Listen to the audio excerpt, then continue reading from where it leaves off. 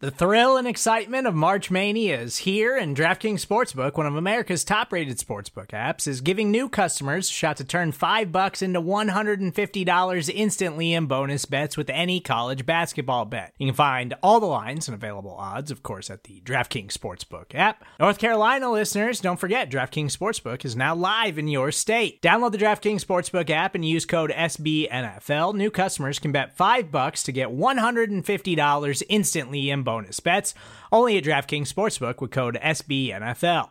The crown is yours. Gambling problem? Call 1-800-GAMBLER, or in West Virginia, visit www.1800gambler.net. In New York, call 877-8-HOPE-NY or text HOPE-NY. In Connecticut, help is available for problem gambling. Call 888-789-7777 or visit ccpg.org.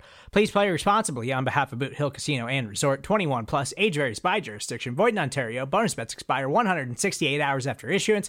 See dkng.com/bball for eligibility, deposit restrictions, terms, and responsible gaming resources.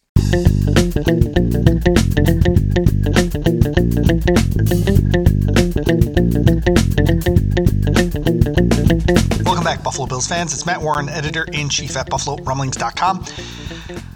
The Bills lost to the Browns this weekend, and a lot of Bills fans are kind of up in arms right now because pretty much every flaw that they had with the Buffalo Bills, whether it's offense or defense or special teams, was exposed on Sunday against Cleveland. So we got lots of questions in here about what's wrong with the team, how we can move forward from here. And despite all that, the Bills are in fifth place in the AFC, so they're in a pretty good position to make the postseason. As we move forward, please remember you can call in your questions at 716-508-0405. You can tweet us at Rumblings Q&A. That's with the word "and" spelled out in the middle. You can always Facebook message us. You can Instagram message us. You can send us emails at buffalorumblings@sbnation.com. There's lots of ways to get in touch with the show.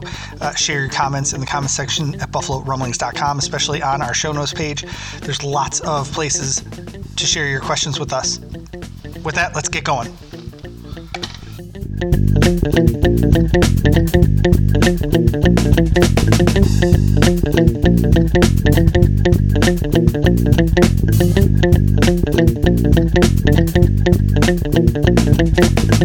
My 5 takeaways from the game against the Cleveland Browns turned into 6 because after I wrote my 5 right after the game, as Sunday night wore into Monday, I just couldn't stop myself from writing another opinion piece on Monday morning. So you should check out both of those at buffalorumblings.com. The first takeaway was the run defense is continuing to struggle. They gave up 12.8 yards per carry on the first 2 drives to Cleveland. Nick Chubb had 84 yards on his first 13 carries.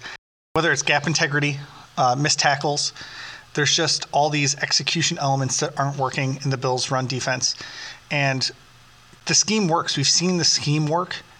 But when Trey Edmonds gets into a lane and misses a tackle, there's nobody behind him to pick up the slack because that's what it's designed for. It's designed to be, you're in the hole, you make the tackle. So that was disappointing to see again. They were able to corral it late in the game again, but they were getting gashed early on. It's hard to blame the defense, though, after they allowed, whatever it was, fewer than 20 points again. So they're doing okay. There's just a little bit of stuff to clean up on defense. The goal line defense was sensational, for instance. That was awesome. The Browns had 8 straight plays on the goal line, and the Bills didn't let them score. Now, there were a couple penalties thrown in there because Bills players got beat and just tackled the receiver, so they didn't allow a touchdown. But the Bills eventually stopped the Browns with no flags and were able to keep the Browns from scoring on an 8-play goal line stand. Instead of it being 14-0, the Bills had allowed a field goal on the first drive for Cleveland on another goal line stand as well. So the Bills are doing a great job at their goal line defense when they can get their safeties involved a little bit further closer to the line of scrimmage. For John Brown, it was his 9th straight 50-yard game. He's been really great, and he's been the guy that Josh Allen keeps looking for on 3rd and long. So if it's 3rd and 12, Brown's the guy that's going to be the one catching it for 15 yards. And that's why I wasn't surprised to see Allen go for him at the end of the game on that last 3rd down play because he just has such a great rapport with John Brown. Allen's been inconsistent, but Brown has been there over and over again. Tre'Davious White gets a shout out from me in our 5 takeaways piece as well, because he was able to shut down Odell Beckham Jr. really, really well. OBJ had 5 catches for 57 yards, but most of that was with Trey White not covering him. White was able to shut him down, keep him off the scoreboard, when Odell Beckham Jr. went up and came down with it in the end zone, but Trey White was able to go right for the hands and knock the ball away as OBJ was coming down to the ground. So great play there by Trey White and in general, and I'm sure he's pretty happy with LSU this weekend winning as well. Oh yeah, you should go vote for him for the Pro Bowl. Go to probowl.com or probowl.org or whatever it is and go vote for Trey White. And then the last takeaway I had from the game was it shouldn't have been that close, and both teams can actually say that. If the Browns score on their first 2 goal line possessions, they're up 14-0 and game's pretty much over.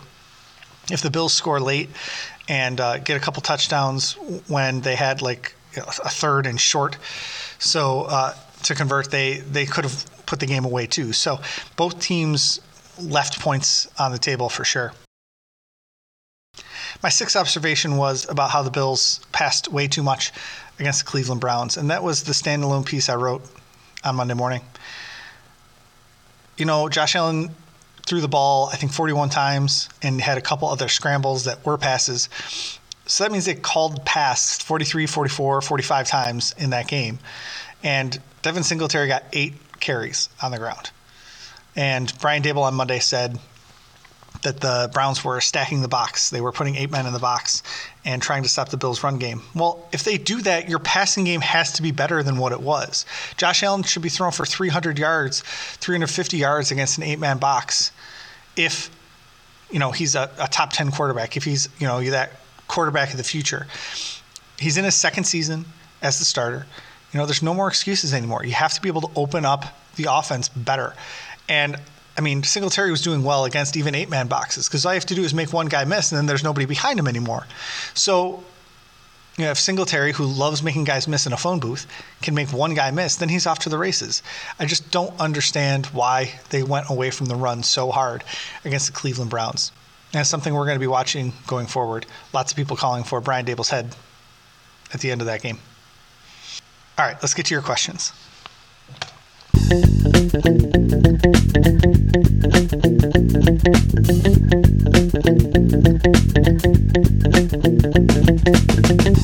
The question I'm getting a lot this week is, what does the loss to the Cleveland Browns do for the Buffalo Bills' playoff chances? The short answer is, it's going to hurt them a little bit. That the Browns were a winnable game on Buffalo's schedule.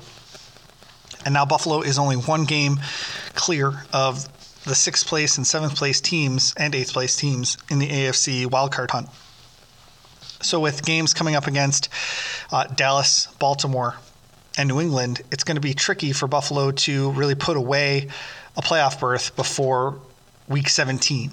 And so it just made it harder for the Bills to make a run. They're going to have to win against Denver in a couple weeks. Of course, they're going to have to beat Miami this week.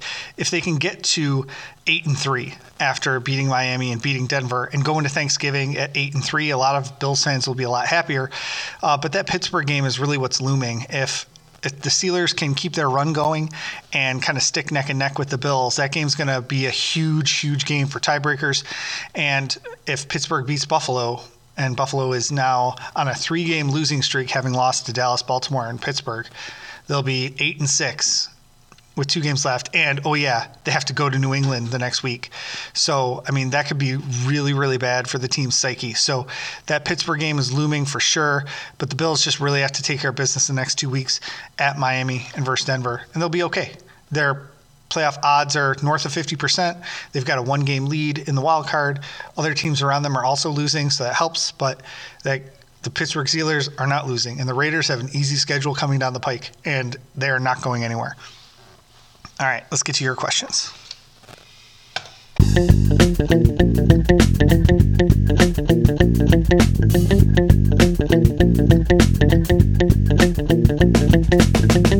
Let's go to phones at 716-508-0405.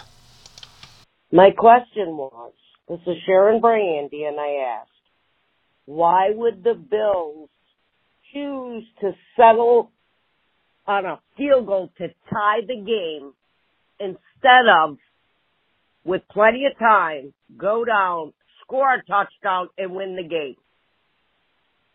They're on the road. You try to win. You don't try to tie. McDermott is just way too conservative. So that is my question. Why are we so damn conservative and just trying to tie the game all the time? That's how we play it. Sharon, I couldn't agree with you more. Let's go back and look at the game book. The Bills got the ball back with 1:44 left at their own 25-yard line. And after that, it was incomplete pass, which was a thankful incomplete pass. A pass to Devin Singletary, who was pushed out of bounds after 2 yards. And then a pass to John Brown for 21 yards. That gets them right near midfield. On the next play, he hits Isaiah McKenzie for 10 yards. And now we're at the Cleveland 41 with 1:05 left on the clock. An incomplete pass brings up 2nd down and 10 with 59 seconds left on the clock. And they have a short pass for 6 yards. This is when the whole will they or won't they kind of huddle up thing happens. And on Monday, Brian Daboll said that they wanted to make sure that they got the play right. It was a big 3rd down. And so they huddled up to try and get a play in that was actually going to work on 3rd and 4. They were able to make a slight adjustment at the line. That's when he throws to John Brown, and it goes out of bounds. They ended up calling their 3rd timeout and right before kicking the field goal. So once they huddle up, and I get both sides of this. I get wanting to get the play right, but once they huddle up, their only option is to kick the field goal, I think, unless you're taking a shot at the end zone on that one play. Huddling up is the worst thing that they could have done at that moment in time with whatever it was. 59 seconds left on the clock. Singletary didn't get out of bounds and the clock was running. They should have had 2 plays in the playbook for if a guy gets caught in bounds.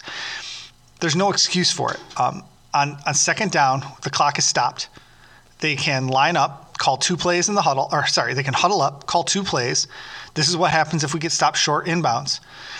It's a 7-yard play, an 8-yard play, something that's designed to go, 8, 10 yards. And then they pick up the 1st down. Then you can call a timeout or clock it and have a couple shots at the end zone to go for the touchdown. You're exactly right, Sharon, in questioning the Bills for this. So I was upset about it as well. It's unacceptable that they didn't have a second play called on 2nd down and 10 for if one of the guys got caught inbounds. They should have had another play. Then you get the 1st down, you can clock it or take a timeout, whatever. You have 50 seconds left, 45 seconds left, 44 seconds left, and it's 1st or 2nd down, and you're at the 30-yard line, something like that. You can at least take a couple shots to the end zone or to the sideline, and even if a guy gets stopped in bounds, you can clock it, and it's a much, much closer field goal. It just doesn't make sense. Situational football hasn't been great for Sean McDermott, and this is another example of it. Thanks for your question. 716-508-0405.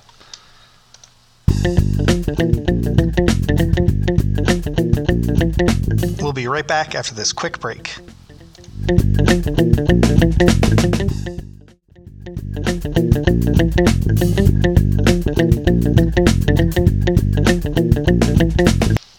To Twitter, where Charlie Britton asks us at Rumblings Q&A, do McDermott and his staff keep their jobs if the team collapses and doesn't make the playoffs? Yeah, I think they do. I don't think anyone had these weird, lofty expectations that they were going to be some sort of great team heading into the season. Now, if for some reason he loses the locker room or, something, I don't know. I wouldn't even know what would have to happen in order for Sean McDermott and Brandon Beane to get fired at the end of the season. They go winless the rest of the way and finish 6-10. That would be a pretty remarkable collapse after their start. So I mean, there are possibilities where it could happen. I just don't see any of them as being realistic. I think the Bills are going to beat Miami this weekend. Even if they lose to Miami this weekend, they're going to beat Denver the week after. Like, they're going to win a game or two coming down the stretch to get to 7-9 or 8-8. So I don't see any possibility of them, completely losing their jobs and losing the locker room over the course of the last 2 months of the season. They just have too many veterans on the team that have been there, too many guys that just are locker room guys that can rally this team. I just do not see that as a possibility. Now, next year, that's a different story. Thanks for your question at Rumblings Q&A on Twitter.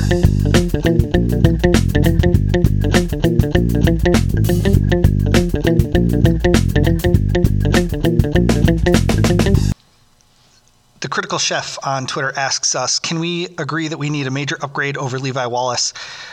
Baker and Jarvis had their way with him over and over on Sunday. Jarvis Landry is a very talented NFL player. And the play that people keep talking about the most, well, the two plays that Landry beat Wallace was the first touchdown, which Wallace was in pretty good position. He was between Mayfield and Landry. He had his arm up between Landry's arms and just didn't get the ball out as Landry was coming down with it in the end zone. So I thought he was in very good position. And his, if his hand moves an inch or two, he can knock the ball out. Kind of like Trey White did against Odell Beckham Jr. Later in the game on that touchdown pass that Trey White broke up. So, I mean, that just kind of shows you the difference between Levi Wallace, an undrafted an undrafted cornerback, and Tre'Davious White, a first-round cornerback. So, I mean, I think Levi Wallace was in great position. That's all you can ask of him. Landry gets paid to make plays, too. The second play was the one along the sideline at the bottom of the screen where Landry had a comeback route. And it's pretty clear by the film that Wallace was supposed to be over the top, and he had underneath help. You can see in the frame, even on the TV replay, that the underneath the underneath defender is right there when Landry goes out of bounds. So Wallace's job there is to make sure that Landry doesn't beat him over the top. So he was over the top of it, and then Landry ran a comeback route to the sideline. It was perfect route, perfect ball placement from Baker Mayfield. I don't really have a problem with that one either. So I think Wallace is certainly acceptable as your second cornerback. If the Bills were able to get a little bit better pass rush, and if the Bills were able to stop the run defense, I mean, Landry is a very, very talented player. He's a Pro Bowler for a reason. And it's not just because he's a jerk and gets penalties. It's because he's very, very talented. So I really didn't have a problem with the way Levi Wallace played on Sunday. Maybe somebody else who watches a lot more game tape than I do has a problem with him, and then I'll at least listen to it. But until then, I'm okay with it. Thanks for your question at Rumblings Q&A.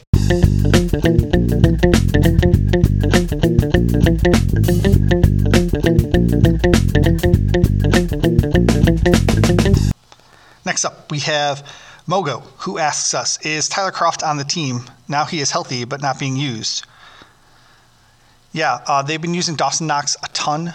Tyler Kroft has been playing second fiddle, as Knox has, of course, been around since the end of training camp. He was injured during training camp as well with a hamstring injury, but Knox has been getting the lion's share of the snaps. Kroft has been playing. I bet you didn't know he played 30 snaps against the Cleveland Browns, 43% of Buffalo's plays on offense. That's a lot. But he wasn't targeted and didn't get any catches, obviously, so you don't really know that he's on the team.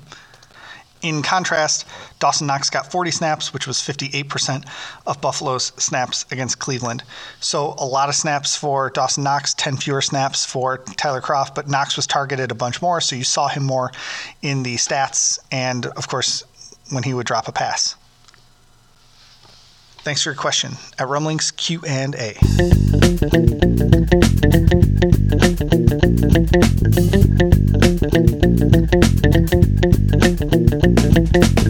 Tom Pickles asks us, is it time for a new kicker?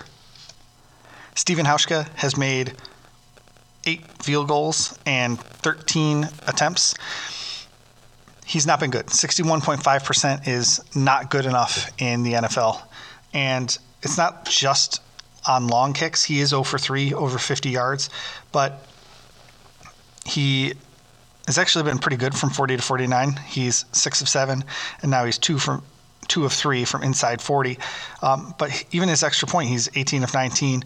So, I mean, he's just been kind of all over the place. And if you can't make a field goal over 50 yards, now one of them was a 62-yarder or something like that. So if you want to take that off because it was kind of a shot in the dark, you can take it off. But he's still subpar. Even if he makes his next 5, 6, 7, 8, 9 kicks in a row, he's still going to be under 80%. 85% field goal, which is what he has been over the course of his career, 85%. So it's not looking great for him. He just signed a contract extension this offseason. 2 former undrafted punters for the Bills that would have been a lot cheaper are kicking around the NFL right now in Josh Potter and Chase McLaughlin, who the Bills had in camp this year. Now, he didn't have a great game on Monday Night Football, but we'll kind of ignore that for a second. But, I mean, there's cheaper ways to get the job done, and Hauschka isn't getting the job done. So I don't think they're going to do it right now, but maybe over the offseason you see them invest in a kicker for the long term, or at least bring in some competition for Hauschka. Thanks for the question on Twitter at Rumblings Q&A.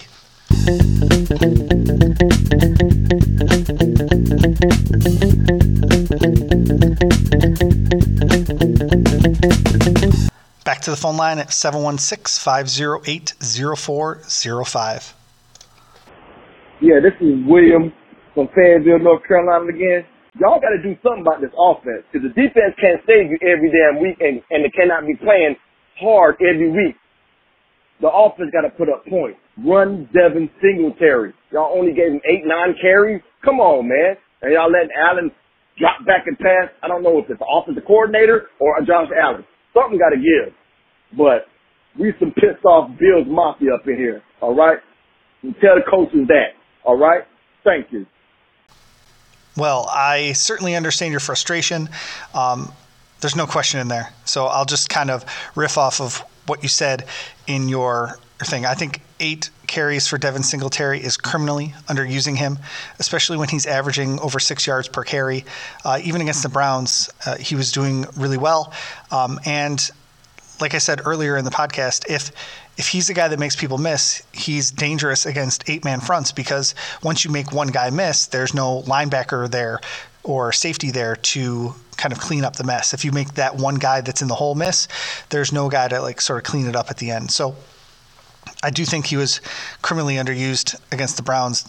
Josh Allen shouldn't be throwing for 41 passes in a game, and if he does, he should be breaking 300 yards. So Brian Daboll was asked what kind of identity he wants his offense to have. He said, score points and move the ball. And then someone asked him a follow-up question like, well, what do you mean? Like running the ball or passing the ball or doing something else? He's like, I want to score points. So obviously he didn't really want to talk about it this week, and you can understand why. I want to think that Daboll and Allen are capable of running this offense, of being successful, of scoring points. They just have to be more consistent. There were just times when Allen didn't look like it on Sunday against the Browns, but he gets a Miami Dolphins team that is a little bit less stacked. So we'll see what happens this week. Thanks for your statement, I guess, at our voicemail line.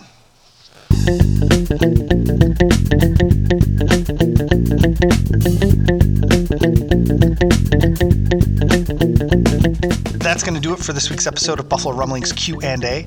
As always, you can call us at 716-508-0405. You can tweet us at Rumblings Q&A on Twitter, Facebook messages, Instagram messages. Email us at buffalorumblings@sbnation.com. Leave comments in the comments section at buffalorumblings.com in our show notes, and we'll answer those there too.